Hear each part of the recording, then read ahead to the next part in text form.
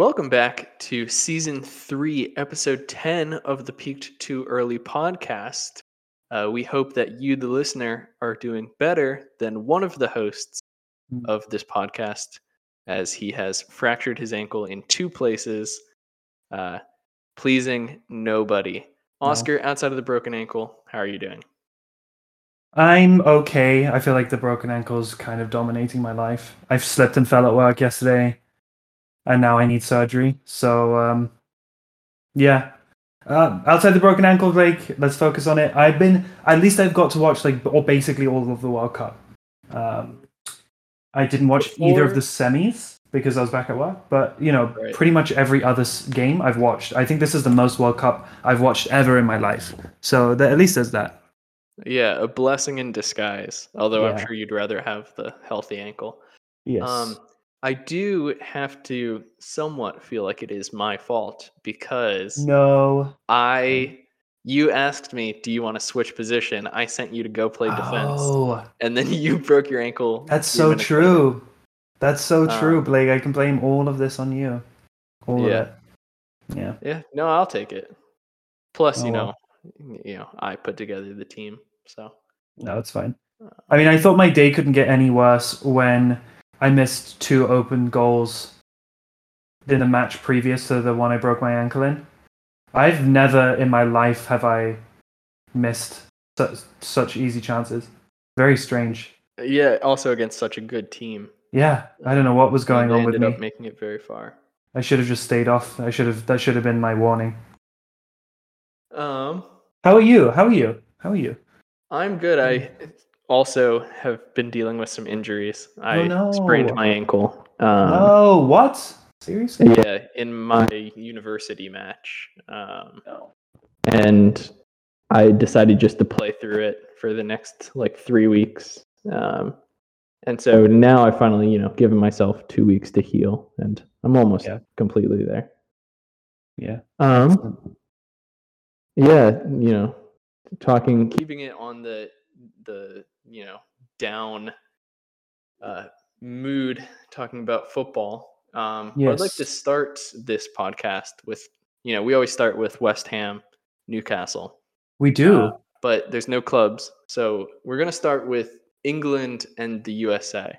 Oh, that's a good idea. I like that. In USA versus England 2, a rematch of some of the most historic USA wins, which are actually draws. And 1 win.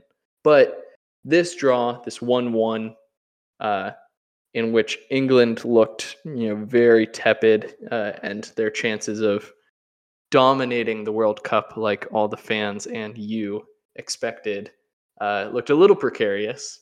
But just your opinions on USA versus England. Were you devastated? Is this a win for the USA? I watched this game in the emergency room because I broke my ankle 20 minutes before it. This is the fateful day. England couldn't even pull through. Breaking your ankle was probably the best part of this day. They couldn't even pull through to help me feel better by scoring a goal. To be honest, I wasn't paying a ton of attention to this match, obviously, but it was on in the background. I watched highlights afterwards when everything was a bit calmer. And, when people pose the question, well, is that a win for the US? I think my answer is sort of. I think the real victory is that they played really, really well. They played much better than us, and they had such a great identity. I mean, I could actually see a plan, right? I could see how this US side is going to look in 2026 with these dynamic, exciting players who are technically excellent. You've got the likes of, Pulisic, who is dynamic in attack and is a bit of a workhorse. And then you have, players like McKennie and Adams in the midfield and Brandon Aronson to come on. And these sorts of players that are just, they in classic US fashion, in classic US sports fashion, they're a real strong team. I will say that I think we played really badly and still didn't get beaten. Obviously, everything is a moot point now because both of these sides are out of the World Cup. Neither of us are in the final. But yeah, I think that's a definite win for the US. Was it the embarrassment of 2010? Was it 2010? I think it was. Was it the embarrassment of 2010? No, it wasn't. But definitely something for the US to be proud of. Do you think we should give more credit to Greg Berhalter for his overall performance in this World Cup, getting out the group stages, or no? I know you don't like him. No, I think he got the credit. He received the credit. He's like accurately rated. Yeah. I wonder, do you think that with this right, because this World Cup is 4 years too early, right? I mean, on paper, the US should, I'll go so far as to say, should be a strong side in 2026, especially given home advantage, however much that counts across 3 nations. But do you think that another coach would have done a much better job with this current US side in this World Cup? Or do you think Berhalter basically did as well as he could have? Yeah, no, I think that he's doing pretty much the best he can. I think for probably 85% of this U.S. squad, they're at their peaks right now, and I can't really see like Tyler Adams improving too much. He's like a very solid Premier League player. He's not going to become a world beater or anything. He's being linked with a bunch of top sides. I don't get it. I don't understand how his stock has been raised by this World Cup. He's another player who I think, he's rated outside of U.S. media. He's rated quite fairly.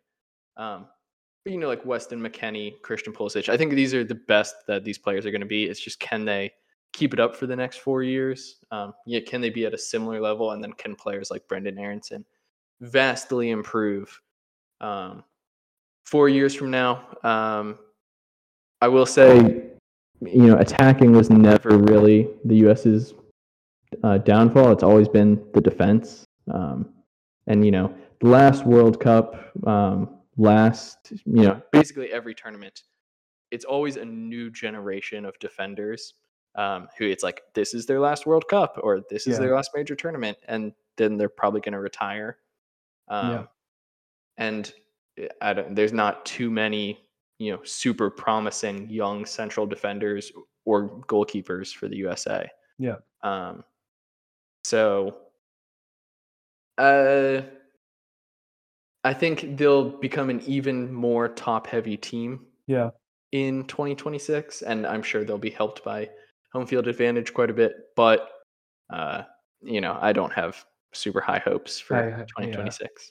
Well, maybe you'll be an exciting side. I'm going to interject really quick, Blake. Whatever you've been doing for the past 30 seconds, keep doing it because you sound normal. Previously, you've been a little bit all over the place. All right, I changed. Oh, okay. I changed absolutely nothing. So okay, well then maybe that's just how it is. It's fine.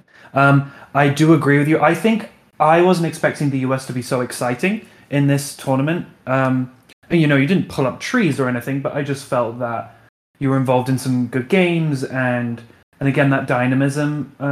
That's my kind of football. I enjoy watching a midfield that presses and just these quick nippy players all over the pitch. And it was, as you say, it was fun seeing Tim Ream being really good at the pack, just like he's been for Fulham this season.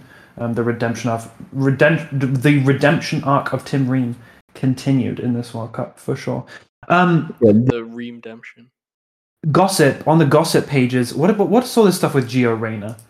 All this. Have you seen this? Where what is this all about? Is he a diva? I mean, this kind of was an issue all throughout the World Cup, where for whatever reason he just could not get selected for the U.S. squad. He was essentially the fourth attacking option. And I think he's better than Brendan Aronson. Really? Okay. Yeah. I love Brendan Aronson. I think he's so good. They play they're different players, to be fair. I'm not sure how, but they do play the same position for the U.S. national team. So, although I don't know, maybe he could play centrally, but basically he was not being selected at any point. Yeah. And they would stick a striker out on the wing rather than bring on Gio Reyna, or have a winger playing in center attacking mid instead of bringing on Reyna when he can play both positions. Yeah. He didn't have to choose the U.S. to represent. I think he's eligible for 4 nations. Gio Reyna, yeah, it's England, Mexico, U.S. and Canada. I thought it was either Spain or Germany. Oh, okay. But he chose the U.S. and at the time it was a very big deal. Yeah. And his career has not panned out the way Injuries. that people thought it would have, in 2018. Yeah. But yeah, I'm not surprised at all that he's pretty pissed off that he wasn't really featured in this World Cup. Right. But I don't know. It's kind of just that is the USA's strong point. Yeah. That's true. So, yeah, whatever. He'll, I'm not totally sure that Greg will make it until 2026. So. Really, you don't think so? What's in between? You guys, what major tournament will you be playing in? CONCACAF? Yeah, CONCACAF 2024. I thought Yunus Musa was a standout. Another player who's like dual national. He could have played for England. He grew up in. I'm pretty sure he grew up in South London. That is absolutely true. Yunus Musa is famous for literally only being in the United States for I think 2 days before he moved to Italy. Yeah, he was born there. His parents were Ghanaian and they were living in Italy. They were on vacation in the USA. Had Yunus Musa, went back to Italy, then moved around a bunch of times. They've lived. They're like globetrotters. So he probably could have represented Italy too. Yeah, he grew up in Italy. He started off his youth career there. Wow. I think he improved his stock as well. He's a pretty good little player, but he's great. The USA is very top heavy, and just going back to what's next in 2026, I think they're only going to get more top heavy. So I think there's probably going to be a lot of players who are, not the happiest campers. But I think that's enough talking about a team that went out made it out of the round of 16. We'll come back and talk about England. Well, I'm gonna have to stop you, Blake. I can't hear you. Sorry, it's really going crazy. That's not good. Will I just keep talking until it fixes itself? It's fixed now. Okay. Hopefully Blake remembers to cut. Okay. Let's hop to group stages. Just a couple of interesting groups, interesting things I want to know your opinion on. Let's go to Group A, where everything started this World Cup. Group A, Qatar's group. Yes, and I will be asking you about Qatar. And Qatar's qualification. Should the host nation for the World Cup always be given a spot? Oh, that's a great question. My instinct says yes. I don't think I have no issue with the host nation being given an automatic spot. I think that the real problem lies with the means in which various host nations get the honor of putting on the World Cup. And I think that, if that is fixed, then we could see some nations, some fun places being able to, if being able to get a spot in the World Cup. I don't mind it. I think it works. For example, I liked that South Africa in 2010. Like we got to, they were terrible, but it's like these nations don't necessarily get a chance.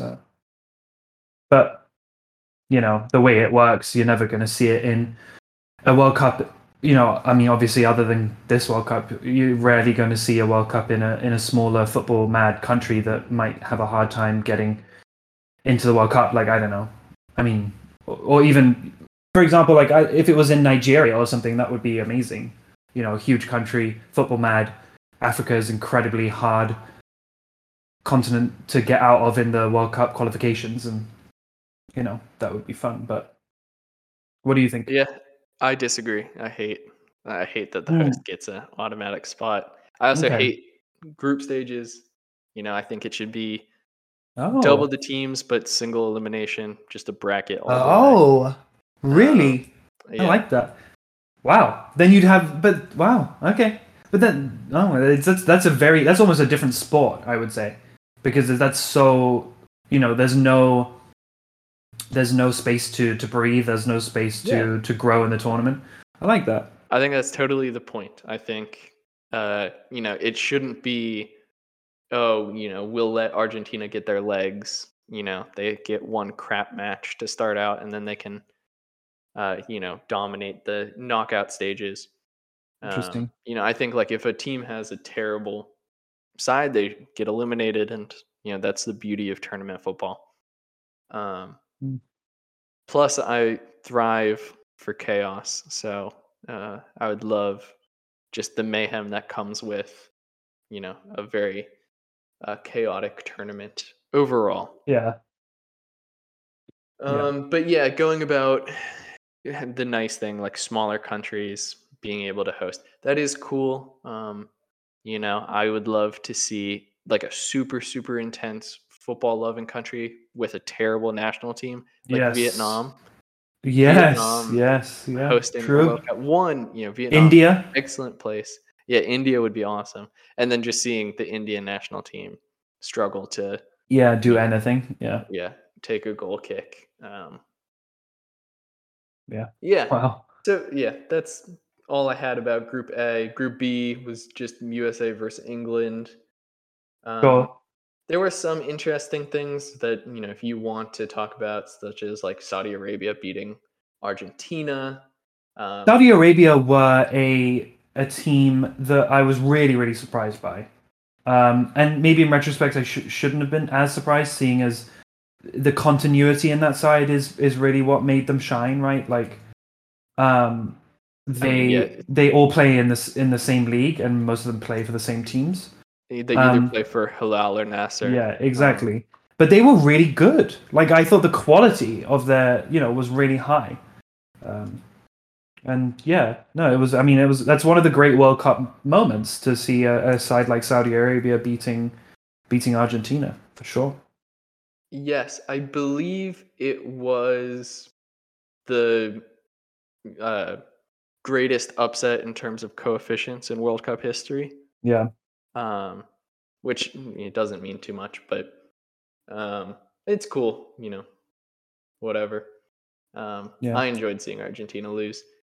yeah. Um, Group D, uh, you know, it is what it is. Um, but I think Group E is where is probably the either the best or the second best group. This is the Japan, Germany, Spain group. Yes, Costa Rica. Japan, Spain, Germany, That Costa was an Rica, excellent group, especially yeah, seeing as Costa Rica sort of surprised and us all. Right? almost made it out. They almost did. It was so close. I think for a couple of minutes they were out, Yeah, they were. and They were then going through. Yeah, some Spain, I think it was no Germany pulled one back, which eliminated Costa Rica. yeah, Um, but this group kind of had everything. The Japanese national team, which is kind of the world's darling. yeah. Everyone loves them. Everyone Sure. loves the Japanese team and the Japanese fans. Um, Two classic giants who both have had their struggles in recent times in Spain and Yes. Germany, and then also 2010's darling in Costa Rica. Yeah. Um, Plus all the drama that was table shifting and everything. But I wanted to ask you, like, where does this Germany collapse rank in, all these other, you know, German blunders recently? Yeah. Yeah. Hello. Hello. You cut out a bunch when you was. I think I was keeping up with you, and then you cut out before you might have been saying a question. I was just saying, where do you think Germany, like this German blunder, ranks amongst the recent other German blunders? You cut out, so it made the question sound like a statement. Okay, here we go. I think this is really, really bad for Germany. It's been poor post 2014, obviously, and I wouldn't necessarily rank it better or worse failure. I think it just is a continuation of something fundamentally wrong with the way that the German national side is being run. Because I think the most damning thing is that you would say that there would have been no difference if Jogi Löw had just stayed on, right? Like that, and that's really bad for Hansi Flick, a guy who sort of came out of nowhere, did a bunch of great stuff with the Bayern side, and was, people were really excited to see him take over the Germany national side, and there's just no identity. I have no feeling toward the Germany side, right? Beaten in the Euros by us, and in the quarters, and going out in the group stages again at a World Cup he's still. I mean, he didn't even step down, right? Of all the national team managers that have stepped down, I think he should be the one to go. So no, I'm not going to say it's worse, but I think it's just a continuation of something wrong. They need another. What did they? There's a name for it. The thing they did in the 2000s that made them win the 2014 World Cup. They need another sea change, another revolution, I think. Yeah. My uncle is German, so I enjoyed rubbing this in his face. But yeah, I love to see Germany struggle. In general, I like watching classically big sides. Well, yeah, who doesn't come upon hard times? Yeah, exactly. And it's a shame that Spain qualified. But we will talk about Spain later. Yes. Okay, Group F. That is Morocco, Croatia, Belgium, Canada. Canada, another darling. Yeah, people were very excited about them, weren't they? By God, did they disappoint? They really did. They were very disappointing. They were pretty poor. There was a couple good moments, tied up in goals, but that's really very much it. My questions for you. I'm actually going to ask you about all three of the other sides. Starting with Belgium. Yeah. Does the quality of the Belgian squad warrant some of the media, words used to describe the squad? Or have they been so fundamentally flawed for so long now that, you shouldn't even think about the players they do have? You just know they're going to disappoint. Yeah, that's so interesting. And my question, I had written a question in some notes to you, and instead of focusing on the players, I'd focus on Martinez, right? So I think that's the central point of confusion for me. Is it the players or is it the coach? So I think lots and lots of people, eviscerate Martinez for wasting a golden generation of players. So they, if there had been a different manager at the helm, would they have achieved more? I think objectively at this World Cup, it's like De Bruyne said, they're just too old. I mean, the time had passed. When several of your senior players are mentioning the fact that, in the case of Hazard, he said, I'm not super sure why I've been selected. I've barely played for 3 years. And De Bruyne is saying everyone's too old. And Toby Alderweireld is making comments, on social media and all this stuff. It felt like it almost felt like 2018 was their time. And then in the Euros, it had already felt like it was jobs for the boys. And this time around, I'm surprised they even got as far as they did. I thought they would be even worse.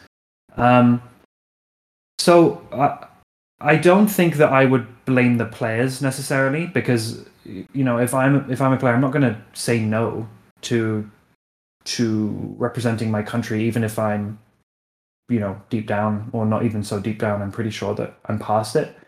So I think like the more discussion should be had over Martinez, who's I think he stepped down now. So but I think Belgium's real issue is that they have no one coming through, right? Like Jeremy Doku, who was their great hope, their big prodigy, has just barely played in 2 years due to injuries and whatnot. So I don't. The future of Belgian football does not look very bright to me. What do you think of Martinez? Is he an abject failure, like lots of corners of the media have said, or is that harsh? No, it's not harsh enough. He, one, I don't know how he held this job for so long. So He long. must have. He's a smooth pictures of talker. Somebody. Yeah. He even has like a good coaching staff around him. Thierry Henry isn't. Well, I'm not talking Thierry Henry. Yeah. I'm talking Graham Jones, now Sure. Newcastle legend. Yeah. Longtime assistant coach of Belgium. Yeah, that's true. I don't get it. I don't get where he got the respect. It feels to me that he lost the respect before he joined Belgium. Yeah. And how he's stayed in it for what 6 years now is the I don't know. I think that the performance against Brazil in 2018 is tactically a great performance. I would say that he deserves some credit for some of the things he's done, and to be fair, like he has guided Belgium to late stages of tournaments in every tournament he's been in, bar this one, including Nations League stuff. So I don't know. I just feel like there's too much extreme discourse on both sides. Like people who praise him, I don't necessarily see that, but I'm not sure that he deserves like to be dismissed entirely over the job that he's done. But then maybe that goes back to your original question about the players, right? And so then if I'm arguing that point, then maybe I should be saying, well, then the players didn't deliver. I don't know. There's no room for nuance on the Peak Too Early podcast. No, there's none. It's a black and white podcast for sure. Yeah, I think it does go both ways. There's a lot of blame on both parties, especially for the players. Talk about top-heavy teams with the USA. Right. Actually, and I will say, you can do very well in a tournament with no defense if you do have a world-class goalkeeper. So maybe that's what they were going for. But they essentially, that's true. No good players now, no good players 10 years ago. Alderweireld and Jan Vertonghen. They were not great. They were like above average Premier League players. That's a harsh. I think they were in their peak. They were very, very good. They were very, very good in their peak. Yes, they were. I think they were maybe. Maybe I look back on them with shit. Yeah, I mean, I think that they had like 18 months together at Tottenham at the end where their bodies were just clearly done. But under Pochettino, I think in those peak years, you could comfortably say, especially Toby Alderweireld, I think he was one of the best centre backs in the league for a couple of years.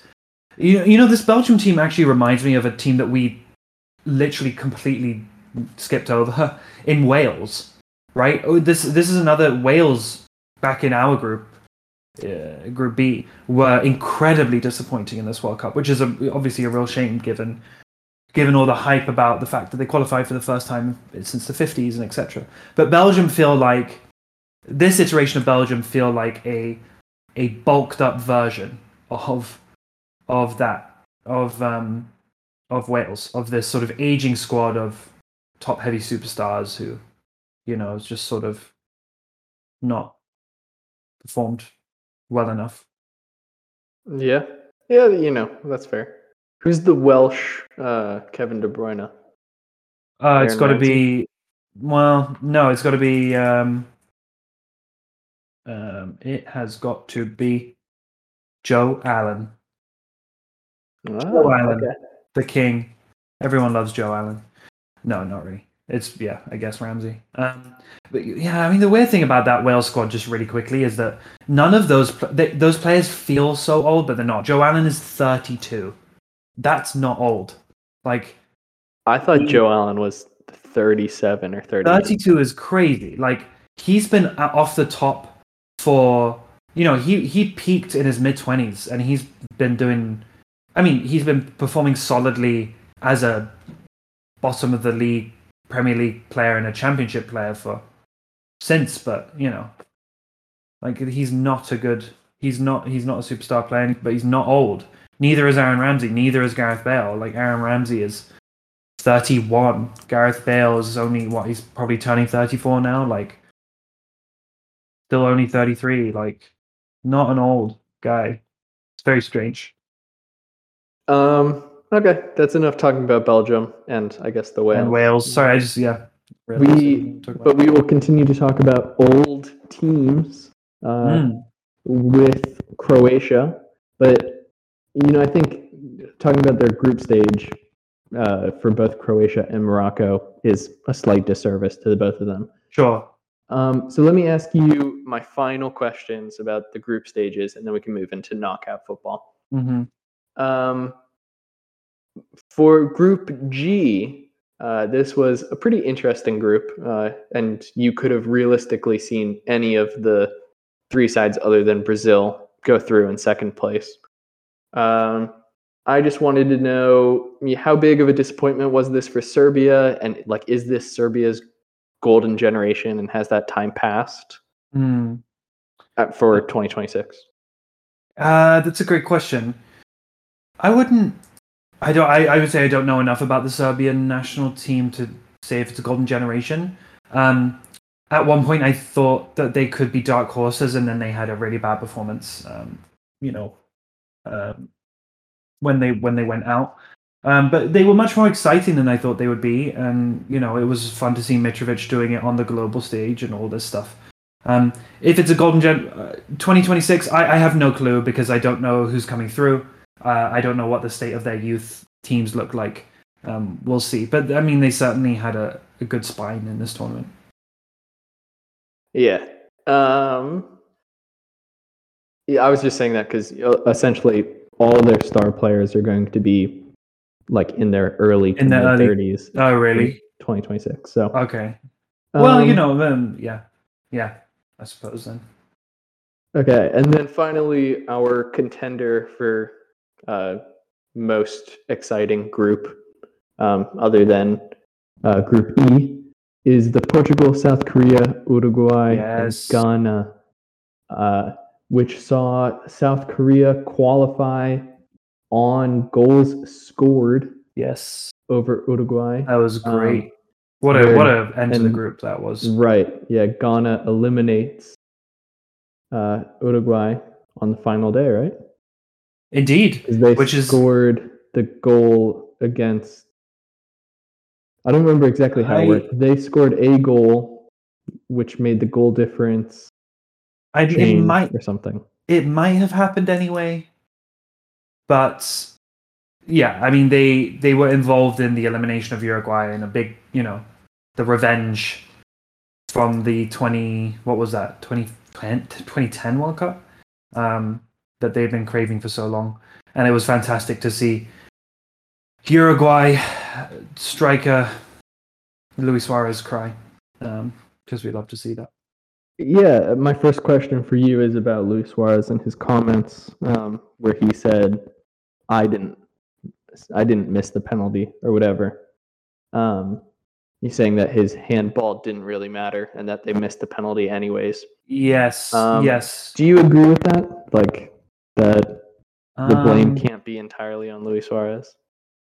Oh God. I mean, obviously, objectively, yeah. But he cheated, so it just seems it's like such a dick move, like to just even say it. Like, yeah, we get it, Right. Yeah, and the handball, it's against the spirit of the game. Exactly. Like, I mean, this is the thing. We've talked about this before. Football cultures that they would say that's within the spirit of the game. The spirit of the game is to win. So do anything do anything to win kind of thing. But Yeah, no, it sucks, and yeah, I loved seeing Uruguay get eliminated. Also, South Korea qualifying in really exciting matter. yes, And my South Korean friends were going crazy. yeah, as they It was should have like been. 2:30 in the morning for them. Son Heung-min though, well, he had one really, really amazing game, but sort of continuing his slightly at this point worrying decline in form. You know. Yeah, I hate him, so Yeah, I'm you do. happy. You do. Yeah. But yeah, unfortunately, Portugal topped the group. Yes, boo. Very But glad that they are out of this tournament. yeah, love to see them get eliminated, especially in the manner that they did. Yes. All right, Oscar Saywell. Just like in real life, the most exciting part of the podcast comes now that we move on to the knockouts. Indeed. Get out of the group stage. First, I'm gonna just talk about the matches that were just kind of meh, and didn't really live up to the excitement of the World Cup. And starting out with Netherlands USA, it's just a gulf of class. There's just the USA never had a chance, and the goal they scored was the flukiest of fluke goals. And in a way, I'm glad to see the USA be eliminated. Just be eliminated. Yeah. It didn't need to be dragged on anymore. The USA probably didn't deserve just get to more qualify. and more painful. Yeah. Argentina beats Australia, which was a sad match for me. Newcastle legend Garang Kuol had the opportunity to score the equalizer, and in the end, it's an amazing save from Emi Martinez. Japan sadly eliminated in some terrible penalty kicks. South Korea sadly eliminated, got absolutely thrashed, and then Brazil, took their foot off the pedal. Yeah, Poland Brazil never stood a chance against France. Poland were poor, yeah. Yeah, Senegal never stood a chance against England. No. And then Switzerland, probably the worst performance of any side. That was a sad one. Yeah, very sad to watch. But let's talk about the best round of 16 match, which is Morocco 0, Spain 0, in hands down the worst penalty kicks World Cup moment ever, in which Spain missed all of their penalties. And my Morocco, God, that was astonishing to watch. Yeah, how fun. I was messaging my Spanish coworker the entire time. Really?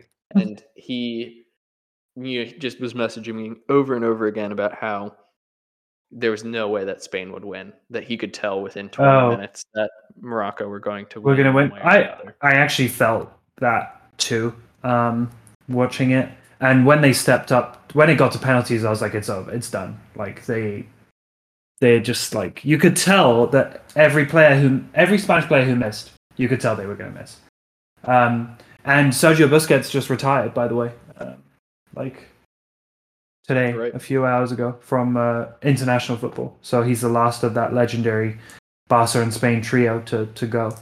And Luis Enrique stepped down, I believe, from the national side, which, I don't know, maybe a little bit premature. I think Spain were the best team. Well, no, I mean, Spain and Italy were probably the best teams in Euro 2021, I would say, despite the fact that we got to the final and they did. But yeah, I don't know. What did you think of Enrique's Twitch streaming during the World Cup, by the way? I like it. I like the transparency. I think that's like a nice thing. I don't have an issue with it, I'll say. It's not something that I would watch or anything. And I would have an issue with it if this was like the US coach or something, just because I would find it annoying. But I don't have an issue. Yeah. Yeah. Yeah, actually, I don't even really see why anyone could have an issue. What's the difference between that and him just like putting out a statement? No. I agree with you. I think the obvious highlight of this, of even any Spain chat is Morocco beating them, and therefore Morocco. I don't know if you wanted to move on to them just yet, but I did. I don't. I don't.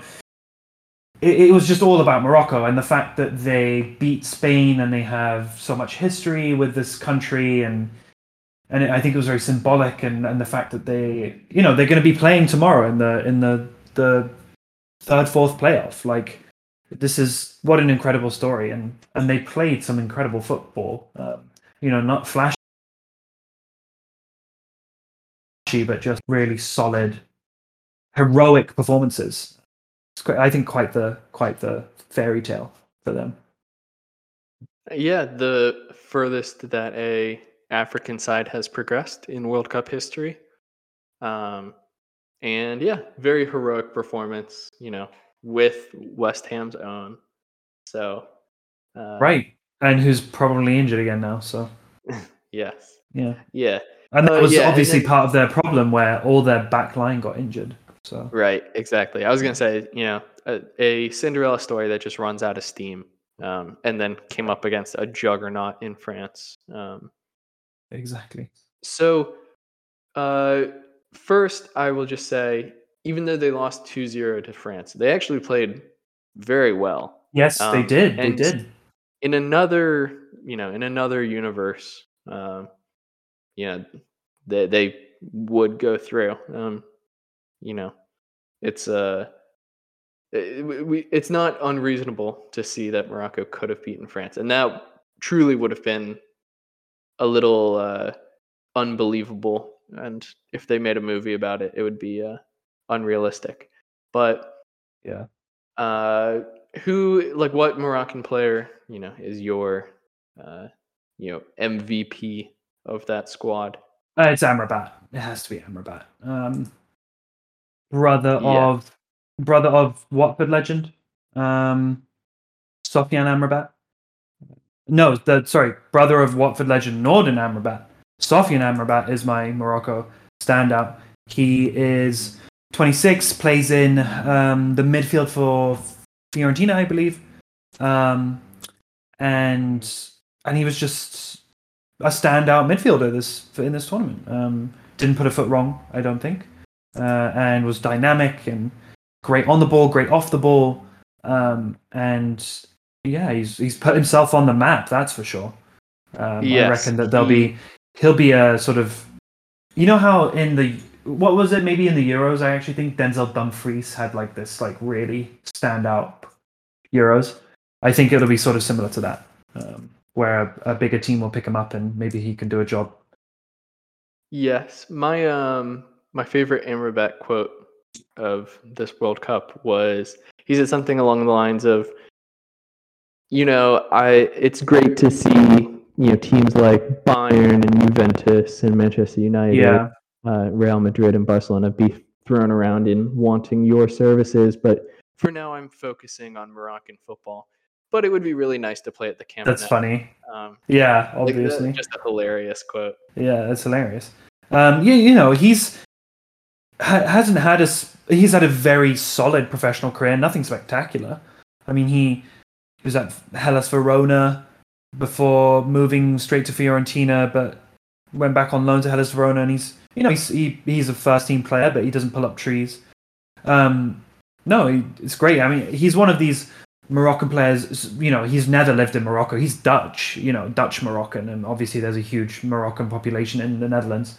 But this Moroccan team is full of players who are like diaspora Moroccans, but their spirit in this tournament as well was just something to behold. Such pride in what they're doing, representing their country. It's great to see. It's what the World Cup should be about.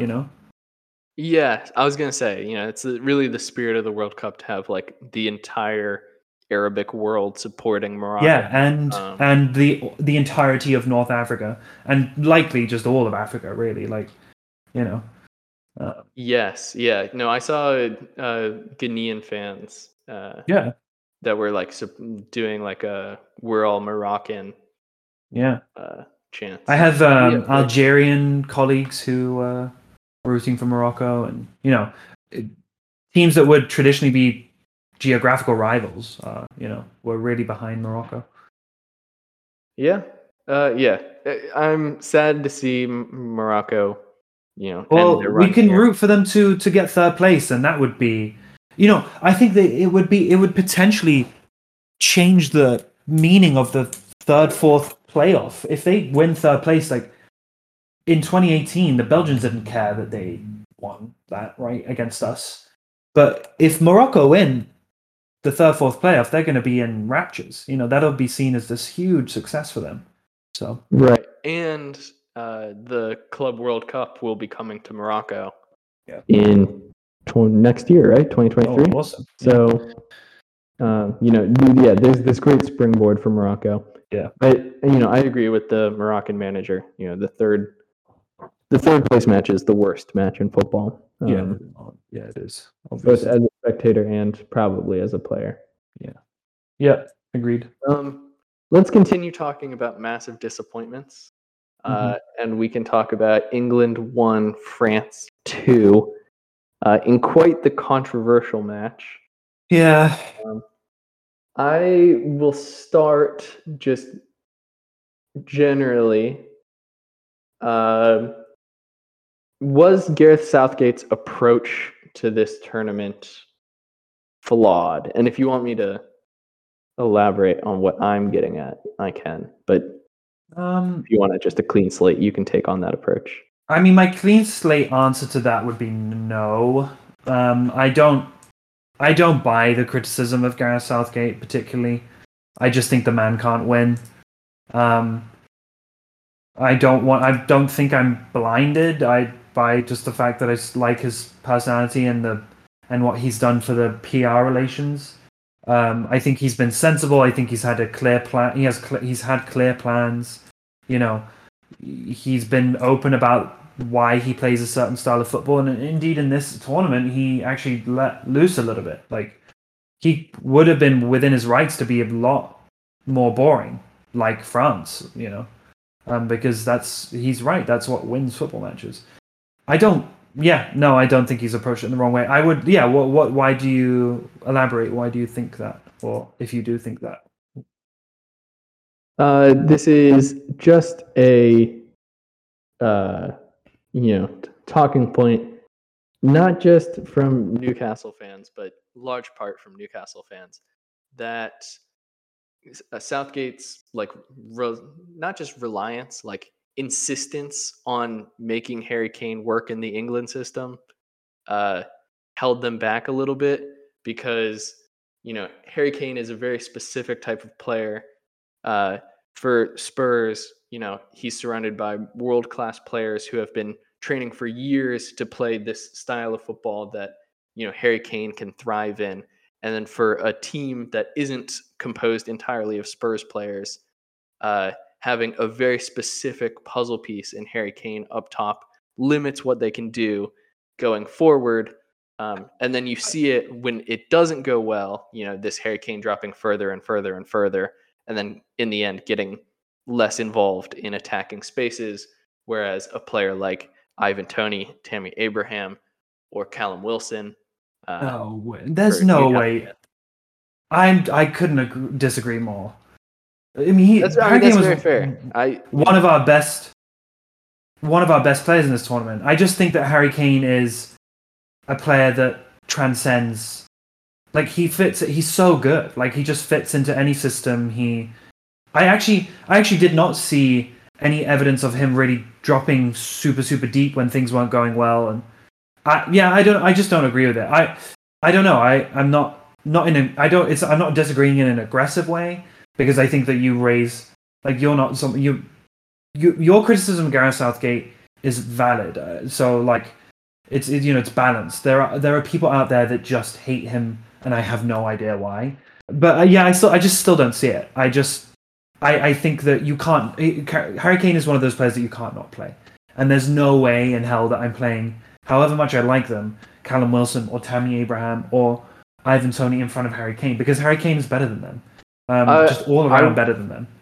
I wasn't talking about starting someone over Harry Kane. I was talking about just not bringing Harry Kane off early enough. But or at all. What do you gain from bringing Harry Kane? I would rather I would rather do what Southgate did and put on Rashford in place of Foden, or what do you gain from bringing off a striker that good, a player that good?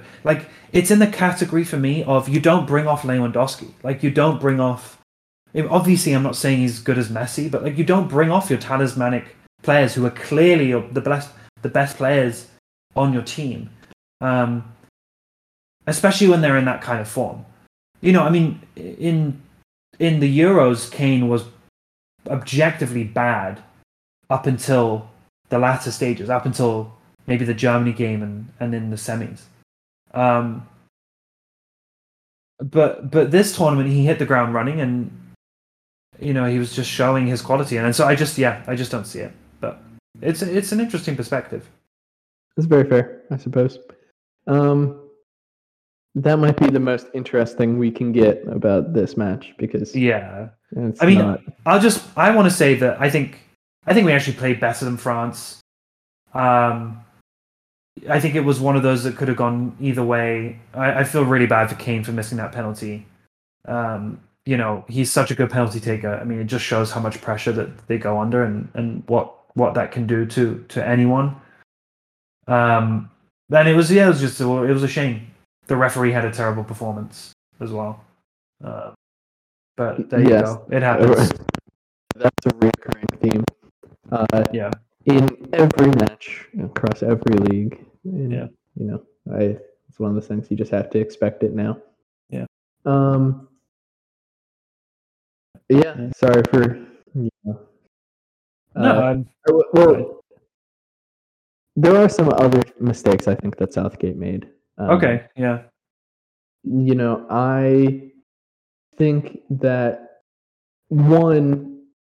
playing Kyle Walker. I think Kyle Walker is an excellent right-sided center back in a back three. I do not like him as a right back in a back four. But he actually did. I would say he played quite well against France. I thought he played well too. So essentially, by not playing him, by playing him, you have Trippier off the pitch. And I think Trippier is the best free kick taker that England have, other than James Maddison. Yes. So Rashford's up there too, but yeah. No, I think Trippier is a better. Oh, he is. I'm saying he definitely is. Than Rashford. So things like at the very end of the match when Harry Maguire gets clattered at the top of the 18-yard line or 18-yard box. I think that having Trippier on the pitch, is quite good. And I also think, obviously Jordan Pickford deserved to start this match, but if Nick Pope is playing in goal, the Tchouaméni goal does not go in. That's bread and butter for Nick Pope. So that's true. That's probably true, but that's just honestly size. I still wouldn't criticize Rainy Pickford in this tournament. It's another tournament ending in England penalty heartbreak. There's got to be some sort of curse at this point. It's like, how many times can it happen over and over again?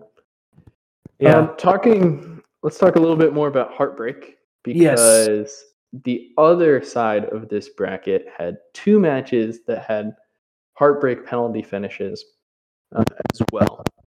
The first is, I don't know, probably my match of the World Cup so far. Argentina, Netherlands. What a game, yeah. Absolutely incredible match. I thought that the Netherlands were so dead and came back in quite, heroic fashion. Fashion. And it had everything. Oh, it really all did. the aggression and The fights, skill, like everything. the late goals, the penalties. I mean, it really did have everything. And Argentina were, just dominant for 80 minutes, and then Wout Weghorst came on and scored twice. Yeah, no, that was quite the game, and I think it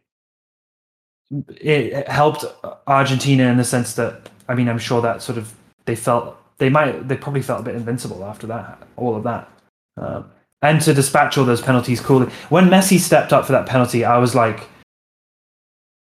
convinced he was going to miss, and that would have been, but he was pretty cool with it. So yeah. Who kicked the ball at the bench? Is that I can't remember. I can't remember who it was. One of the Argentinian midfielders who I don't know much about.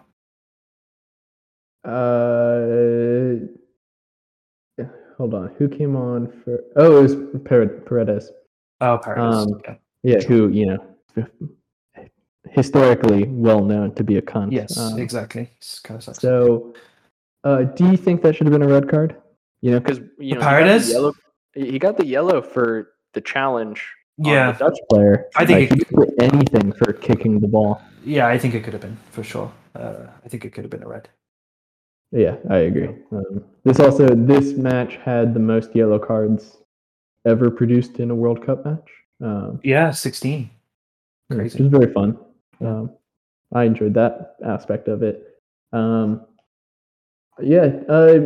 too much else to say other than you and I talked about this in text. Just the set piece to score the second goal for the Netherlands has to go down as, the most important genius set piece ever. Yeah. Now that you've had more time to think about it, could you think of any other World Cup moments that you can even compare to that?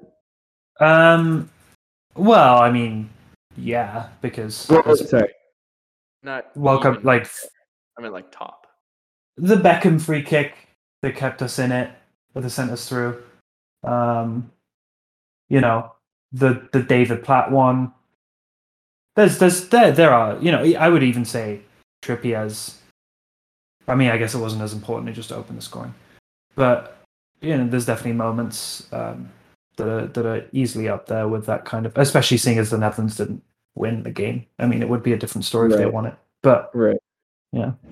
Yeah. Yeah. Go on. No. I wasn't going to say anything new about this match. So. I was going to flip over to Croatia-Brazil, which also finished in penalties. This match, also very fun. Also, you could see the exact moment that Brazil had lost this match. Once Brazil scored with their end of the first half of extra time goal, they just totally went to sleep and just we're not putting it all in, which is very strange. It is strange. Yeah. Aside that one, they've experienced winning before, but they still have a lot of expectations for World Cup where they have not been their historical dominant side, but the Croatian goal scorer Bruno Petkovic, I very much enjoyed him scoring because the TSN, I tried. If I was listening in English, I would exclusively listen to the TSN commentary just because I hate Fox Sports. And by the magic of the internet, I know how to get the Canadian streams. But they were talking about how Petkovic was one of the worst strikers to ever play in the World Cup and that his performances were atrocious. And then, of course, he scores this super important goal to send it to penalties. And then as soon as he scored, I was like, yep, that's it. And, it's similar to Morocco, Spain. It's just, you could feel it. Okay, Croatia are going to win this match. Right. Yeah. Now, just the final little bit, Argentina would go on to crush Croatia.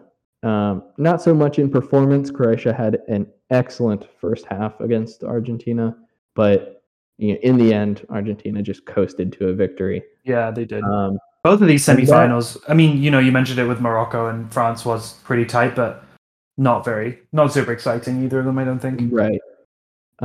It could have been there, but it just wasn't. That is the end of the line for Croatia, except for a match that really doesn't count for anything. Is this kind of Croatia's ship sailed for? It has to be, surely, right? I mean, right. Modric was absolutely incredible in this tournament. I mean, he really was. He was playing. He won the Ballon d'Or, back in 2018 or whatever. But he was playing twice as well as he was back then. Like, he was just incredible at the age of 37. I mean, it's a sight to behold to see him play, honestly. And the Croatian manager today said that Modric is not ruled out of Euro 2024. No, I'm sure he will play. Honestly, I mean, I feel like if he wants to, he will. And he'll be 39, like crazy.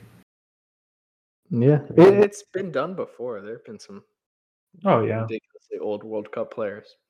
But that does get us up to today. I have a couple of players that I just want to know your opinions on their stock movement due to this World Cup, and then we'll talk about the next two matches. So first is Monaco's goalkeeper and Croatian goalkeeper Livakovic. Yes. Do you think he had kind of an excellent first run of form, and then his performance against Croatia was certainly leaving a lot left to be desired? Do you think is he ready for the next step, or does he have a few more years at Monaco? He's actually at Dinamo Zagreb. He doesn't play for Monaco. Oh, was that just who's Monaco's goalkeeper? Nubel, who's that young German guy. Right. I don't know why I thought Livakovic went to Monaco. Well, actually, Nubel might have been there last season. I'm not sure if he's there this season. Nope, he still is. I think, given these performances, I would say if I was a Europa League team, or maybe even a Champions League team in a league like the Bundesliga or Liga or something, I would take a look at him for sure. He was excellent. Apart from maybe in the France match. Sorry, not the France match, in the Argentina match. Thank you. But yeah, just really solid. Sort of can do everything. Bit of a modern goalkeeper, only 27. So he's coming into form, and yeah, I'd take a look at him for sure. If for example, we didn't have Alphonse Areola waiting in the wings at West Ham, I'd be like, yeah, definitely come to us. Talking about a player, who played against Livakovic, who I never know, is it Livakovic or Livakovic? I have no clue, honestly. But Enzo Fernandez, who has been linked. Oh my God, what a player! How do Benfica keep doing this? How do they keep making these players that are just ridiculously good? 21.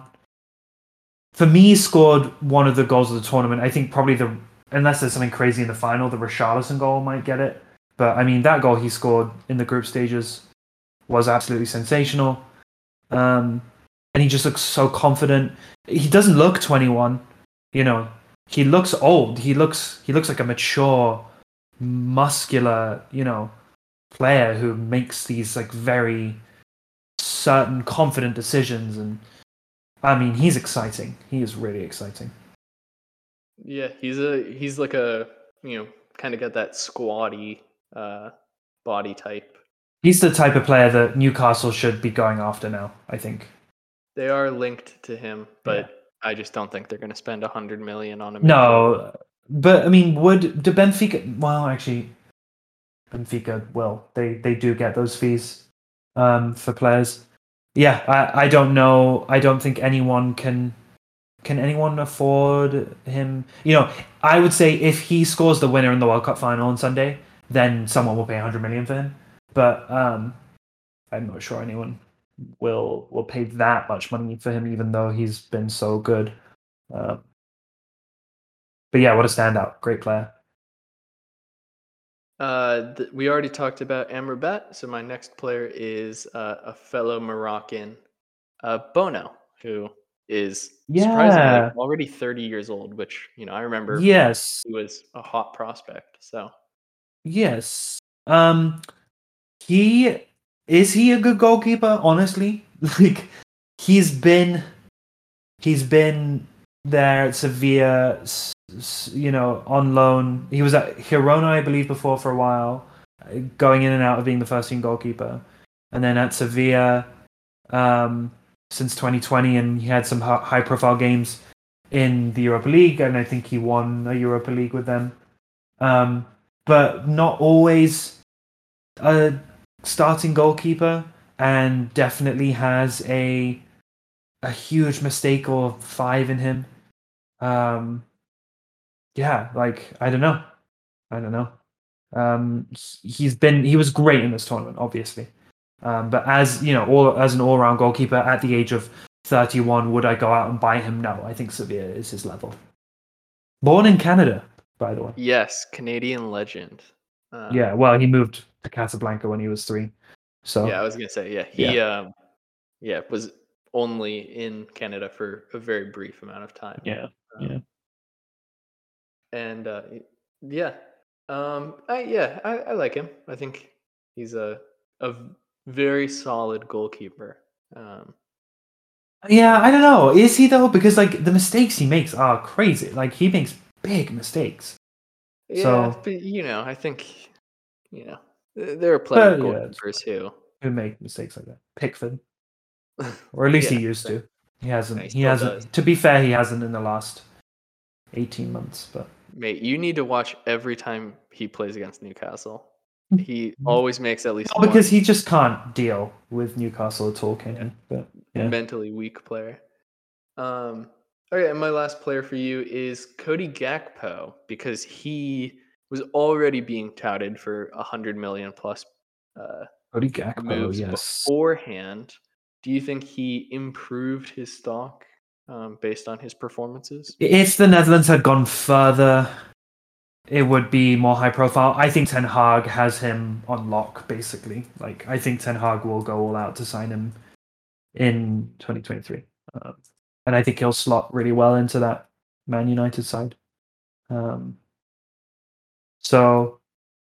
Gakpo, he's a great player. He's one of those players that I'd like to see him in a league other than Eredivisie to see how he matures, basically. Because he's already 23. It's not like he's 20 or 19. So he does have football under his belt, but it's all in the Eredivisie. So we'll see on Cody Gakpo. But he was a standout player for the Netherlands for sure this tournament. Okay, very fair. And now we just have, our final matches to talk about. Croatia and Morocco in the match that means nothing. Does it even make sense to predict who's going to win? Or yeah, I'm asking. Like, you're again asking. I'm sorry. Does it? Sometimes it's been a little hard this podcast. I'm sorry, listeners. I don't. For the third, fourth player, I really don't know. I just am focused on wanting Morocco to win. I don't want Croatia to get anything out of it, really. I've tried to have a grudging respect for them, but I kind of fail. I think they're just weird. They have weird personalities in there.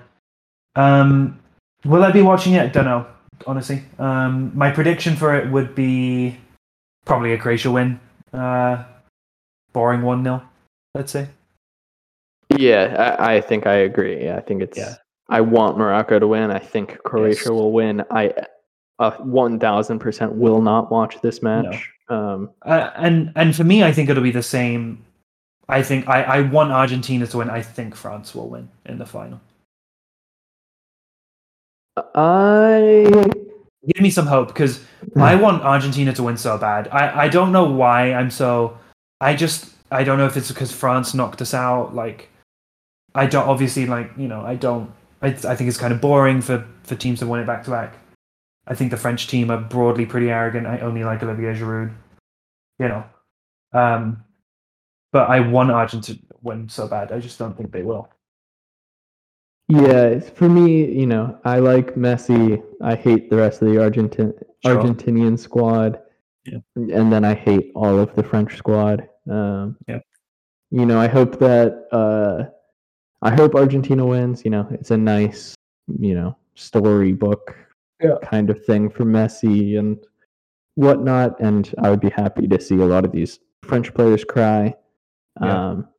But I just think, kind of just like the way that Man City, they're just kind of like boring to watch, just because they're just gonna. You know exactly how they're going to play, and you know how to stop them, but you cannot. Yeah. It's pretty similar with France. Yeah. I'm just hoping for a good finale. Yeah, something me too. dramatic. Me too. A fight, a red card. Maybe Messi will go out like Zidane did. Who knows? That would be iconic, except he wouldn't Be able to headbutt anyone in the chest. He'd have to headbutt them in the stomach. He probably would, yeah. He probably would. Is Diaby in the French squad? No, he got injured. Okay, I was gonna say he's the only player tall or short enough for Messi to headbutt in the chest. Yeah, I don't know. I guess I'll say Argentina win 2-1 with an 89th winner from Lionel Messi, just because of course it would have to happen that way. That would make me so happy, honestly. It really would. I think I'll actually be pretty nervous on Sunday for some reason. I might not watch. You might not watch the World Cup final? I might. Oh my goodness, Blake. Crazy. I just am not super excited about it. No, me neither. Honestly, me neither. Yeah. Morocco losing, honestly, really killed my excitement for the World Cup. But oh well, I'll watch it, but I won't be glued to the TV like I am sometimes. Yeah. Oscar Sewell, do you have any other talking points about the World Cup you'd like to discuss? I don't. I would just say, bring on Sunday. We'll get this. It's been I've had many enjoyable moments watching this World Cup. So it's all been a bit strange, and I'm looking forward to the return of the Premier League and more frequent podcasts. Yes, definitely. This has been season 3, episode 10 of the Peaked Too Early podcast. Thank you for listening. Please rate us, review us, leave us a comment, send us an email, anything you would like. Follow us and subscribe. And hopefully the next time we come to you will be post World Cup, pre-start up. Although, good luck, Oscar and I, planning something around Christmas time. No, that's not gonna happen. But we'll make it work because I don't have work, so that's true. At least I'll be very flexible.